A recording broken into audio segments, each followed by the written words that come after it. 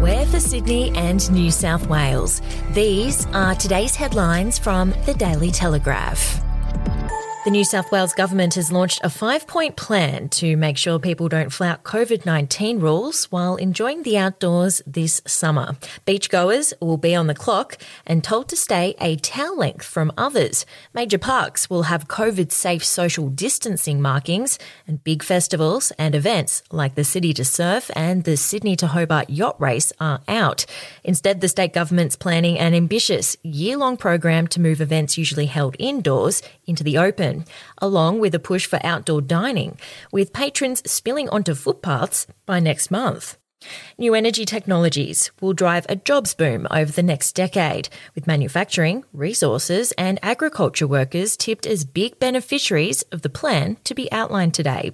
Energy and Emissions Reduction Minister Angus Taylor will reveal new goals designed to significantly reduce Australia's carbon footprint and drive jobs in the government's first ever low emissions technology statement.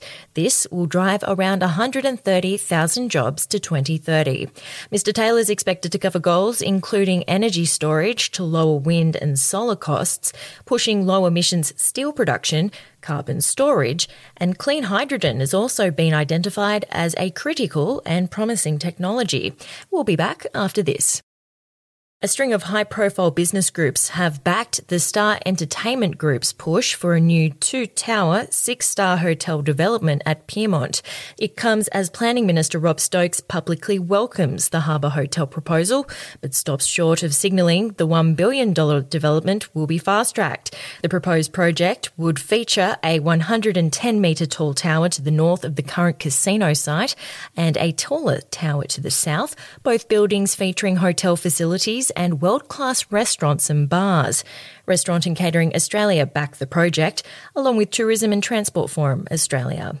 And in the NRL, Canberra coach Ricky Stuart has broken an 11-month silence with the NRL head of football Graham Annesley, the two holding peace talks overnight. The NRL's investigating whether Stuart should be sanctioned for his explosive post-match comments on Sunday, after Canberra had Jack Whiten sent to the sin bin in the 28th minute of their victory over the Warriors. Stuart claimed he and Annesley's thinking on football was planets apart, in another weekend of intense criticism across the game relating to the standard of refereeing and the bunker.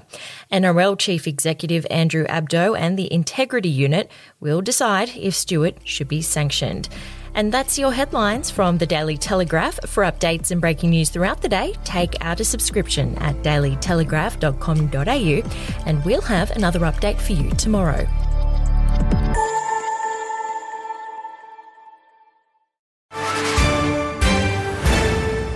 News doesn't have to be boring. The Brits have given Prince Harry a new nickname after yet another tell-all interview. Oh God, is it the Ginger Whinger?